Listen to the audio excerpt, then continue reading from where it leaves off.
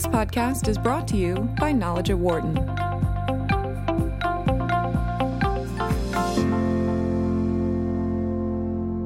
So our guest today is Vladislav Solodky, author of the first fintech bank's arrival from book to bank in 12 months. So Slava, thank you so much for joining us today on Knowledge at Wharton. Hi. Thank you so much for invitation. It's a great honor for me. So my first question for you is, how did you come to write this book, and how did that lead to building a bank?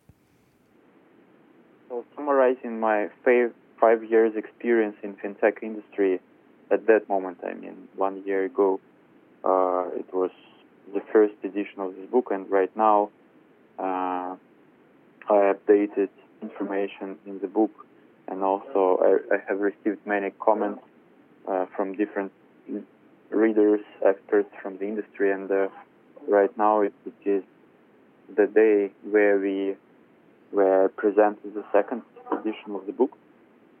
So 1 year ago, summarizing my 5 years experience in fintech industry, everything that we found when we invested into 25 companies, exited from 9. Also, we are quite famous in fintech industry because we publish our Money of the Future report. It's a very famous fintech and blockchain report, more than 50,000 downloads of the chapter from different countries. And after that, after all of these issues of Money of the Future report, after all of these deals, many people started to ask me what is the next big thing in fintech industry, because fintech at that moment became so big, so huge. About 24 verticals in fintech, more than 5,000 fintech startups across the world, more than 50 unicorns, and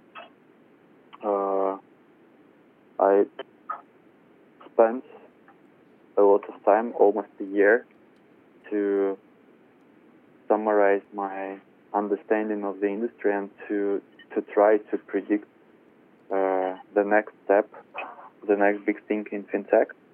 So this is how I came to this idea of the book, which I named The First Fintech Bank's Arrival, where I try to predict, to imagine what could happen in fintech during next 2, 3, 5 years.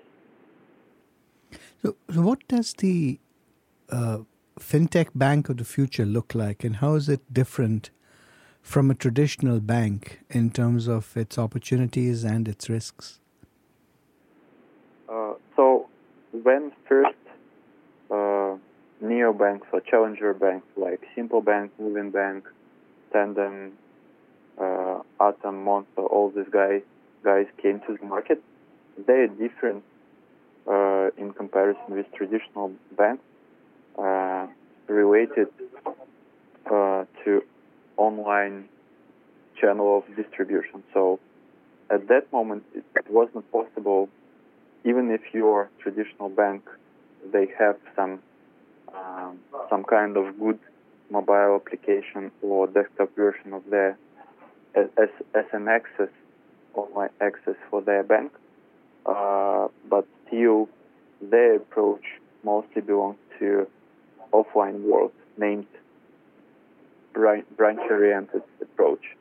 So first you have to go to the physical branch to sign a few papers, to start your relationships with the bank, and after that you could use other products and services, including online access.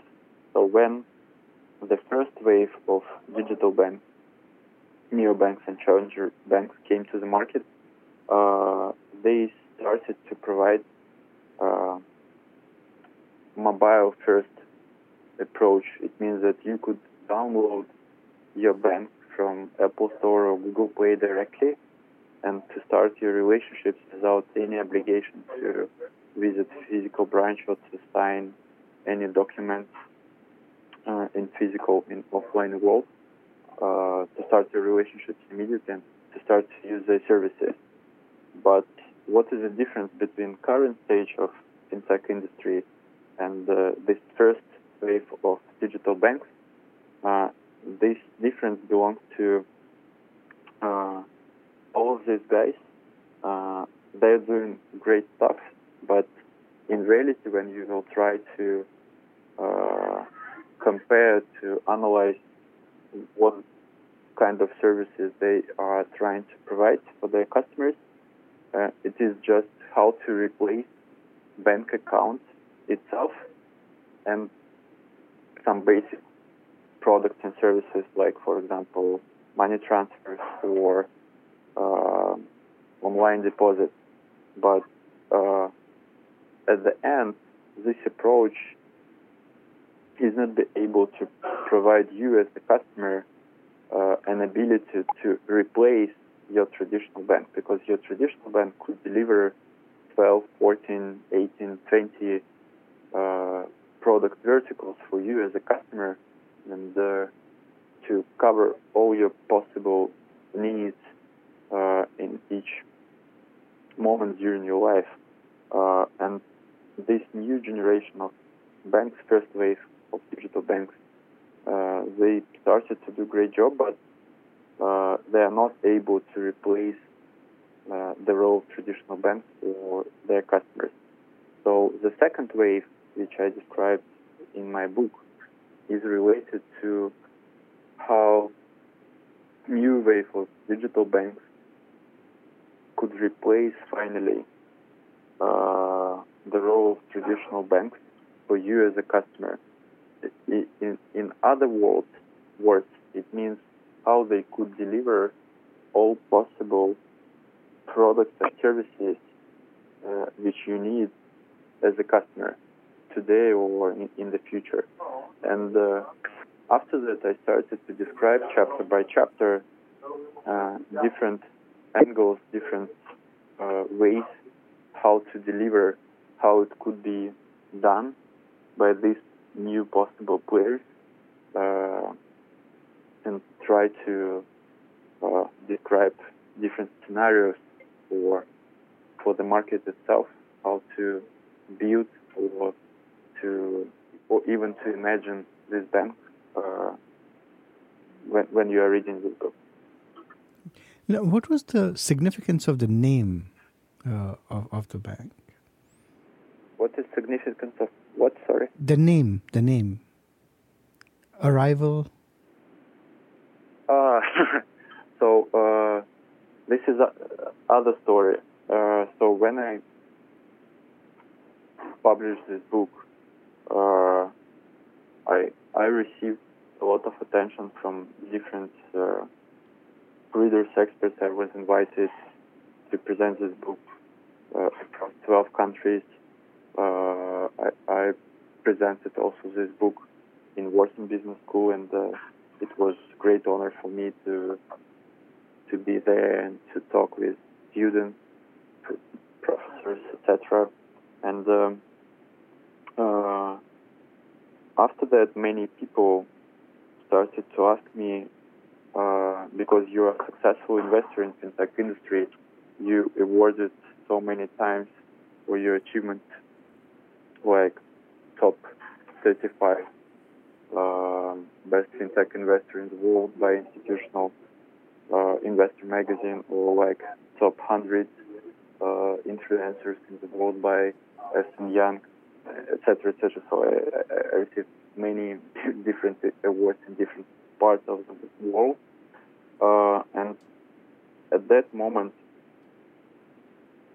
many people started to ask me, what if you could create this bank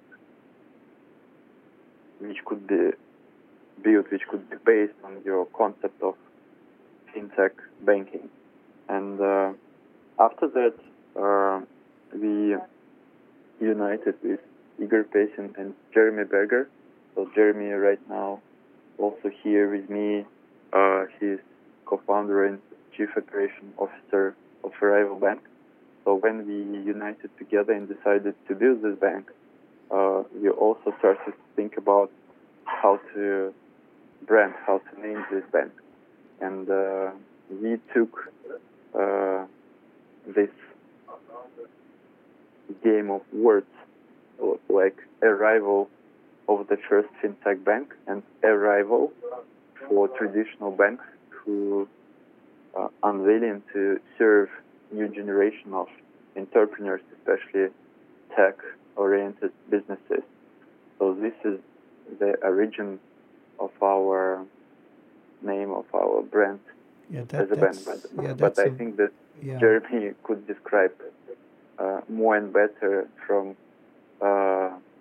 practical, like to provide practical view. Also, I want to mention that 3 weeks ago he presented first time Arrival Bank on public. It was in Hong Kong on Finovate stage. So Finovate is the biggest and most famous fintech awards in the world, and he immediately won.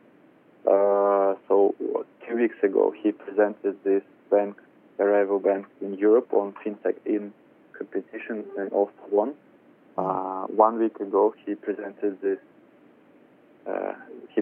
Arrival Bank in London on Driven by Design London Design Awards and also won. So 3 awards in 3 weeks. I think it's a good sign from the universe, from the face, that we are doing something new and something extremely attractive for the audience.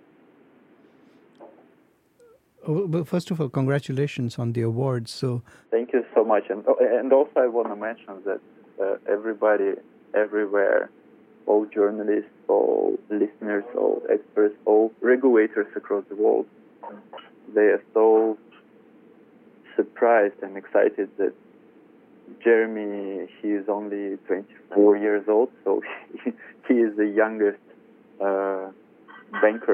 digital banker in the world at that moment. Oh, interesting. Well, so let me ask Jeremy and also you, why do you think Arrival Bank won these awards? What is it about the bank that appealed to the judges in all 3 locations that you mentioned? So that's a great question. I think there's like 3 key elements of our bank that really attracts businesses, judges, and everywhere we travel. So the first of which is that we put a pretty heavy approach on our compliance and our KYC. The fact that we're targeting these underbanked businesses, if you will, like SMEs, startups, freelancers, charity organizations, even crypto-related businesses. We certainly need a very sophisticated level of compliance, KYC, AML, so on and so forth. So that's the first kind of edge of Arrival Bank. The second of which is actually how we deliver our products and services. The fact that we have this open API banking approach, meaning we can partner with some of the hotter fintechs on the market and deliver their products and services that are obviously designed for our business customers. I think that's a very unique angle as well. And thirdly, the kind of the authentic strategy we have in terms of interacting with our customers. We don't really believe in chatbots. We really believe in having this authentic, natural communication that's super transparent. So we don't want to, move backwards in terms of how we approach our customers. We want to make sure that they feel confident with us and comfortable with us being here long term. So we put a big effort in really understanding them, their business needs day to day, and we've made that quite clear in the way we present our bank, all across the world. That's really interesting, and I'd like to come back to some of the things you mentioned, Jeremy. But I have a question about the initial startup. What led you to launch it in Puerto Rico? And what were some of the challenges you faced initially in setting up the bank? Are there any special regulatory issues in setting up a fintech bank in the U.S. compared with other countries? Yeah, that's another good question. So maybe just a little bit of context on my background, because it more or less relates to Puerto Rico. So I went to university in South Florida, so I was more or less fluent with some of the, opportunities arising in Puerto Rico, and especially after the hurricane about a year or 2 ago. Obviously, the economy was looking for some sort of rejuvenation. and fintech might be a natural remedy for economic boosts. So the government has been extremely vocal in terms of, encouraging startups to come set up shop here, looking for fintechs, looking for VCs, so on and so forth. So initially the idea, after, we started getting all this traction and publicity with Slava's book, was, okay, let's buy a bank and kind of, transform the business model, if you will. So we looked at maybe 20, 30 different smaller banks within Europe, within the U.S., in terms of buying them or purchasing them. But then we realized, buying a bank doesn't happen overnight. The amount of resources, the amount of capital, the time, so on and so forth, it's more or less equal or equivalent to actually building it from scratch and going through the licensing process. So then we started looking at different jurisdictions, right? We understand that, in Asia there's a virtual banking license in Hong Kong, and in the UK there's an e-money license, in different places in Europe there's EMIs, e-money institutions. But the more due diligence we did, the more we realized that a lot of the banking systems globally try to emulate the U.S. market in terms of its sophistication, in terms of its durability. Everything was leading back to the U.S. market. And I'm not going to say it's the most innovative, because it's not. And it's not due to lack of innovative minds. I think it's more because of how competitive the playing field is, right? There's almost 9,000 small or community banks in the U.S., so it's really hard for banks to kind of come out on top. Whereas in the U.S., you've seen a lot of the banks in more developing countries, and I hate to use that word developing, but in countries like Italy, Poland, even in places in Africa, you see a lot of these digital banks coming about that are getting kind of the traction and reception that make them innovative. So then we realized Puerto Rico is obviously U.S. territory. It's under the U.S. federal banking system, so there's a lot of advantages and benefits of being in the Puerto Rican banking system and then allowing more or less a gateway to the U.S. market. So we thought, certainly the U.S. is the hardest market to kind of get into, but if we're going to do it right, and we certainly want the integrity and the credibility going forward, we thought, why not start with the hardest market in the U.S.? And then obviously Puerto Rico came out as an option, and that's kind of how we landed as identifying Puerto Rico as the initial entry point. At the same time, we're currently already expanding into different markets. So I mentioned the EMI license in the EU. That's certainly on our agenda. We're actually applying there as we speak. We hope to apply there at the end of this year, in the next week or two.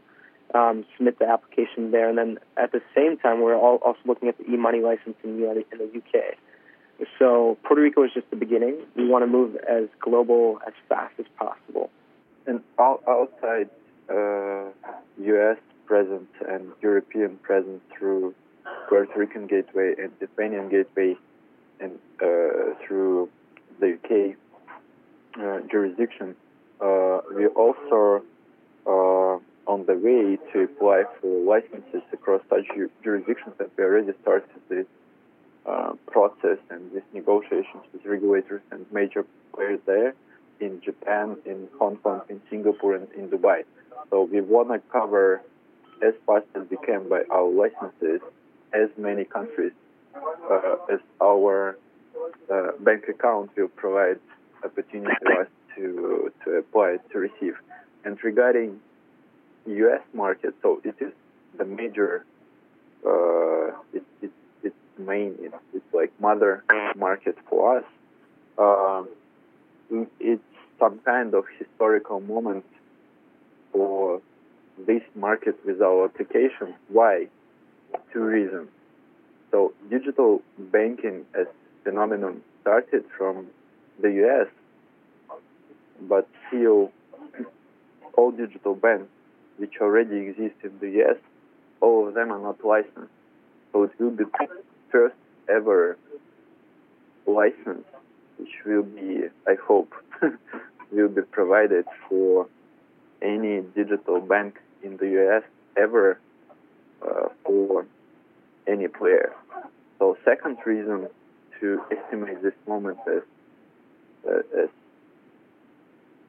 historical moment is about that none of U.S. banks, traditional or new players, none of other banks across United Kingdom, across Singapore, across Japan, across Germany, none of those banks are not granted are not welcomed by their regulators to accept crypto-related businesses and crypto-related clients.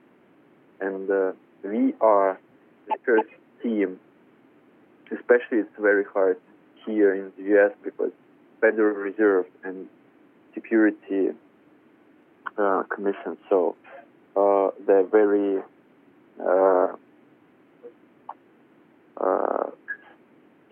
conservative, they're very careful with this new type of currencies, new type of tokens, new type of businesses which were built on this technology and this approach. So we are the first team which came to Federal Reserve and to Commissioner in Puerto Rico and his team and told honestly and 100% transparent that first of all, yes, we want to attract this kind of clients. Second one, we are able in terms of compliance, in terms of KYC and AML to track them. So it's two reasons to attract attention, to pay more attention to this moment, because it will be really the first moment in the US where digital bank granted by bank license from regulator side. And third reason to spend more time to discover the case of Arrival Bank is about that only 2 of all digital banks which exist in the US, they are focused on businesses. So only 12 digital banks in the world, they're trying to innovate, they're trying to disrupt, they're trying to create something new to provide new technologies and new approaches to serve business clients. And only 2 of them, they exist in the United States. So we are the third one. We are the first one in terms of bank license, and we are the first one in the world who want to be granted by license to work with crypto-related businesses. Sorry for such many words, but I think it's important. Yeah, no, that's really fascinating to hear. I wonder, how do you think about who your customers are, and how do you use data and analytics to gain a competitive advantage over traditional banks? Sure. So I think, the story of Arrival really started about a year and a half ago when our VC fund, LifeStrita, was approached by hundreds of different businesses really coming to us with the same problem. So banks were closing and freezing their accounts, and simply put, businesses, like I mentioned before, crypto-related businesses, freelancers, startups, independent contractors, and even charity organizations are really facing this challenge of being disconnected from the banking system. And the more research we did and due diligence, we spent about 2 or 3 months of hardcore research. We really understood the problem was universal. So you could read stories, any day of the week that banks in Australia, Thailand, Israel, and certainly in the U.S. are closing or freezing accounts for these kinds of businesses. But then we realized, what does this mean? Not only are they not getting, the accounts or the current accounts, but they're not getting the banking products or financial tools they need to really operate on a day-to-day level. So that's really how we identified these businesses or target customers that we're going after with Arrival Bank. In terms of data and analytics, it's really fluent and I guess relevant in the KYC and AML piece, right? Because we don't, yes, there's, hundreds and thousands, if not millions of underserved businesses, but we're not saying that we want to onboard all of them. We know there's a huge, huge demand and opportunity, but at the same time, we want to make sure that we're targeting an exclusive class of them, the ones that have the data obtainable where we can evaluate the risk ratings, right, to evaluate whether or not it makes sense in terms of customer retention or longevity. So I think that's a big, big way we, use analytics and data from the beginning. At the same time, we believe, data is kind of the driving force of the future of banking, right? So I think we can all agree that, one day we all want to wake up and our Siri or Alexa says, good morning, Jeremy, here are your financial holdings and portfolio changes for the day. You have a meeting at 2, shall I order you the Uber? And by the way, your wife wants lasagna for dinner. Shall I order you the ingredients? And this is really driven by not only data, but it's also driven by voice and analytics. So we want to make sure that, we know there's a lot of innovative players out there, that's for sure, but at the same time, we want to, in the next few years, if not sooner, be able to offer these kinds of features and services for our businesses as customers. And I think that's a very unique angle to kind of consider as well. So, we're definitely staying on top of our game, and we're excited, for the coming months, and I hope that kind of answers your question. Yeah. So, what you have to understand when you decide to build a bank, real bank, licensed bank, when you will visit Office of Regulator, Federal Reserve, and to talk with them regarding your new approach, your new startup, your new idea, for sure they will listen all your innovative ideas, all your predictions, what could happen with the industry, fintech industry itself. But 99% of their questions will belong to compliance. They are not so care about innovation, all these disruptors. For sure, it's something interesting for them to know about it, to upgrade their knowledge base, to dream about our common future. But regulators have to hedge the risk. Regulators have to take care about citizens of the country, and all of their questions, most of their questions will belong to compliance. And when we came first time to regulator and we told that we want to serve such kind of customers, so they immediately answered for us that it's an interesting idea. For sure, it's not forbidden, but you have to understand that it's high-risky clients, not only crypto-related customers, but also, as Jeremy just mentioned, charity funds, experts, even modern industry, even residents of e-residency program in Estonia, or legal sellers of weed across different states in the U.S. So many companies, so many businesses, so many target audiences excluded from banking system. And when you will decide to work with such high-risky clients, you have to show for us that you are able to provide compliance on 6 points out of 5. So you have to show for us that you are able to implement all cutting-edge technologies in KYC, AML industry, not only in fintech industry, but also in RegTech industry, to track origination of their money, their social connections. So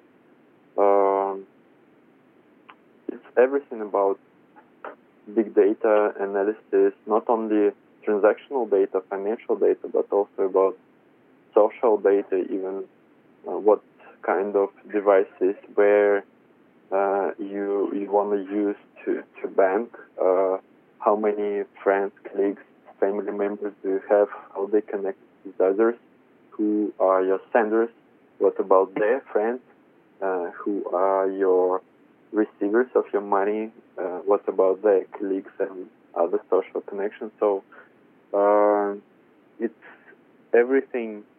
So when you will ask us for what kind of questions, what kind of directions, we have spent most of our time, attention, and money, and even my own hair.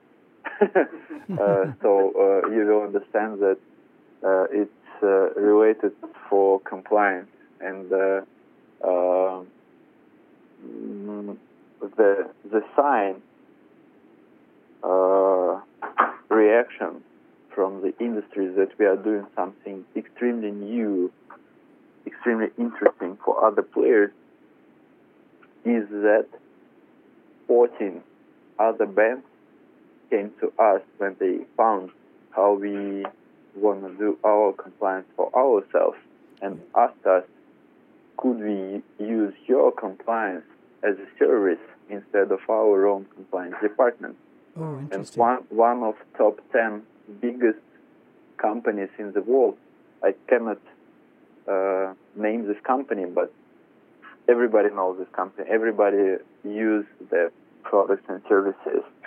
So one of these top 10 companies, they came to us and also asked us, we want to use it for know your employees, know your partners, know your businesses, know your customers, for all these purposes. And one of the biggest messengers in the universe, I also cannot count the name of this company, but they have several hundreds of millions of users. And they also came to us with this question, could we use your compliance which you created for yourself, for a rival bank, but what about to provide us ability to use this solution for ourselves to verify our users across the world? So that actually begs the question, how do you ensure compliance with banking regulations, especially the Know Your Customer and anti-money laundering rules, as you pursue new opportunities with these very high-risky clients like crypto businesses and so on? Yeah, so as Slava mentioned from the get-go, we have to be very transparent and open with the regulators. So from day one, we made it clear that these are the kinds of businesses we want to go after. At the same time, we're not a crypto bank, right? So we share a lot of similarities with traditional banks in terms of fiat transactions and such. But going back to your question regarding compliance, obviously we had to engage some of the top names in compliance consulting world. But in addition to that, it's very important to understand the most three important things in compliance, right? So customer, product, geography, basically who they are, what they want from you, and where they're located. And once you kind of obtain this information during the KYC process, then you kind of put them into your risk matrix, which obviously shoots out the risk rating. And then based on this risk rating, then you proceed internally with the due diligence, with the different research and kind of the KYC verifications that you need to validate them as a customer that you either want to onboard or not. So I think, going back to this old school compliance is important to understand, but at the same time, it's really crucial to understand where compliance is heading. So right now, traditional banks, I think most of us can agree it's very time-consuming, it's costly, it's done manually most of the time. And it's not really designed for higher-risk businesses. So what if we said, from day one, we made it our goal and priority to develop compliance that is designed for these kinds of businesses, where we show them that we understand the businesses, what they're doing day to day, what kind of investors have they interacted with, what kind of auditing should we expect from them, what kind of business plans that we evaluate as feasible business plans. So I think there's a lot of different triggers and flags that we've implemented and developed it in-house that really shows that we understand compliance and we've made it tailored for these kinds of businesses. At the same time, as I mentioned, we're looking ahead, right? So where do we see compliance 3, 5, maybe 8 years down the road? So we certainly see, a very big level of deep tech, machine learning, data analytics, as you mentioned before, because we want to kind of remedy kind of the faults that you see, now day to day with traditional banks. And that goes back to mitigating, false positives, increasing, adverse media search engines, a lot of different things that are challenging right now with banks that are done manually. So I think if we can automate a lot of these processes, it'll make compliance a lot easier and increase the chances of us effectively onboarding these kinds of higher risk businesses that we mentioned before. So what you have to understand that before to create this cutting edge solution for ourselves, which we internally named AAD, before that, we tried to hire or to become a customer for other compliance firms, startups, even giants. But after that, we found that yes, many companies trying to provide great solutions, great technologies for KYC, know your customer, but only few of them are able to provide solutions for know your business, for KYB. Second one is related to all of them are focused on onboarding process, but onboarding risk, it's only, I don't know, 10-15% of your risk to onboard wrong client, to onboard bad guys, because 80-90% of these bad guys could be verified as bad guys only when they will proceed with their transactions. And you could read different materials related to recent investigations from U.S. government related recent money laundering cases. All of real bad guys, I mean, big money laundering specialists, most of them, they will be able for sure to successfully proceed with your onboarding process. But where you could find them, where you could track them, where you could catch them, it's only during ongoing compliance. So only few companies in the world are able to provide not only onboarding verification, but also successful solutions for ongoing compliance.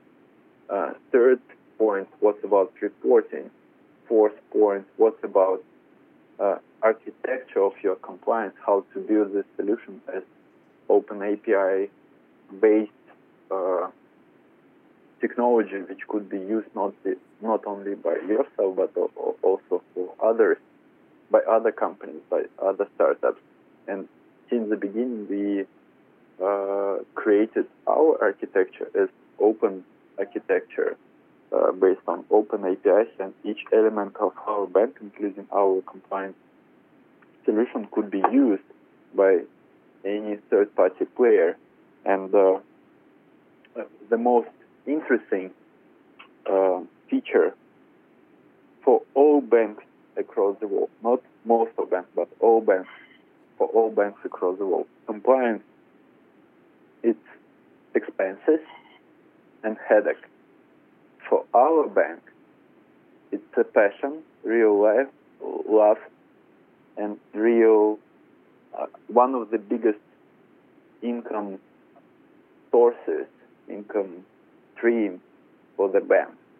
So it is the first example in the world when the bank decided to earn money on that, not to lose money on that, and to be inspired, to be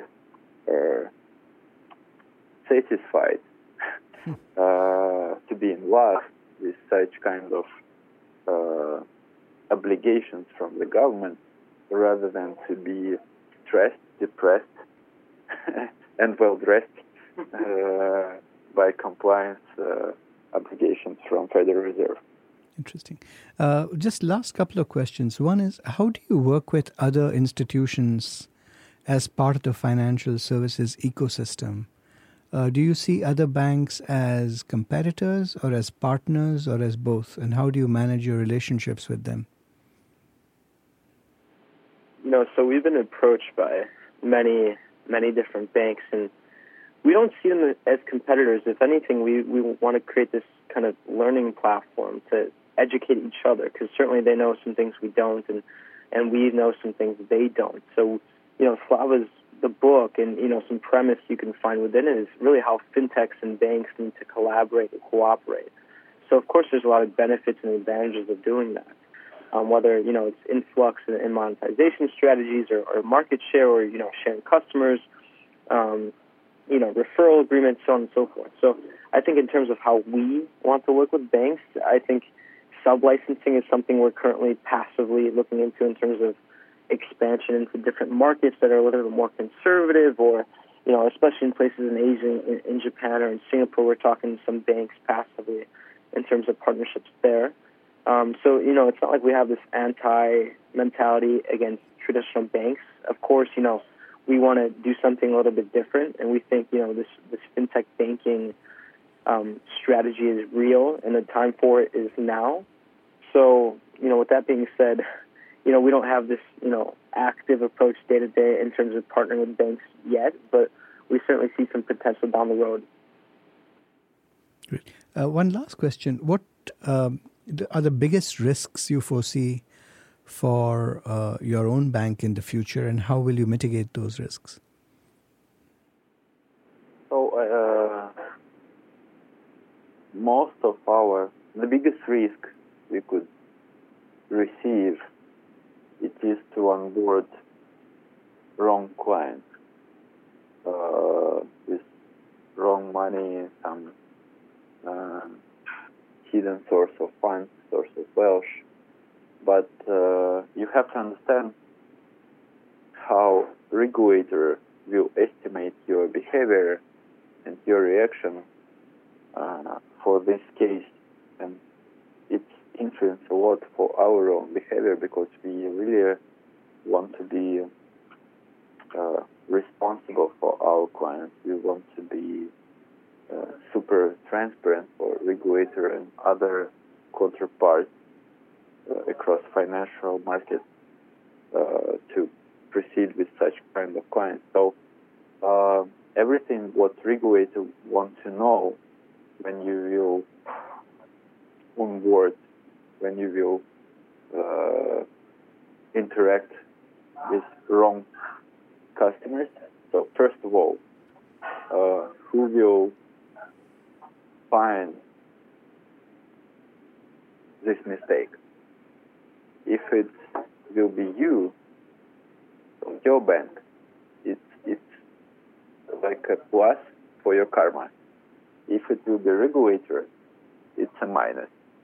The second one is about how fast you could tell about this mistake, about this case for regulator. If you will do this immediately and very transparent, it's a plus for your karma.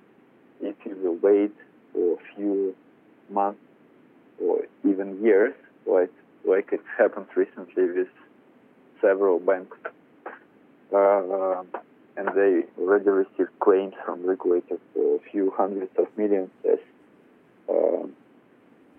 fines. So you have to understand that you have to talk about your mistakes as fast as you can with regulator. So third point, which is really very important for regulator, what you have done before to predict and to hedge this risk.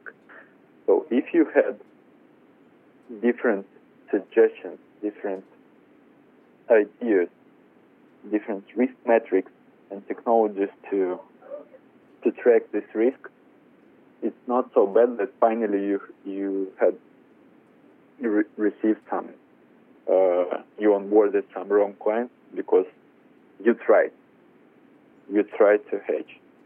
And the fourth one is about what you will do after that. So how you could be able to upgrade your internal processes, your compliance requirements, your compliance technologies to avoid this risk later with other clients.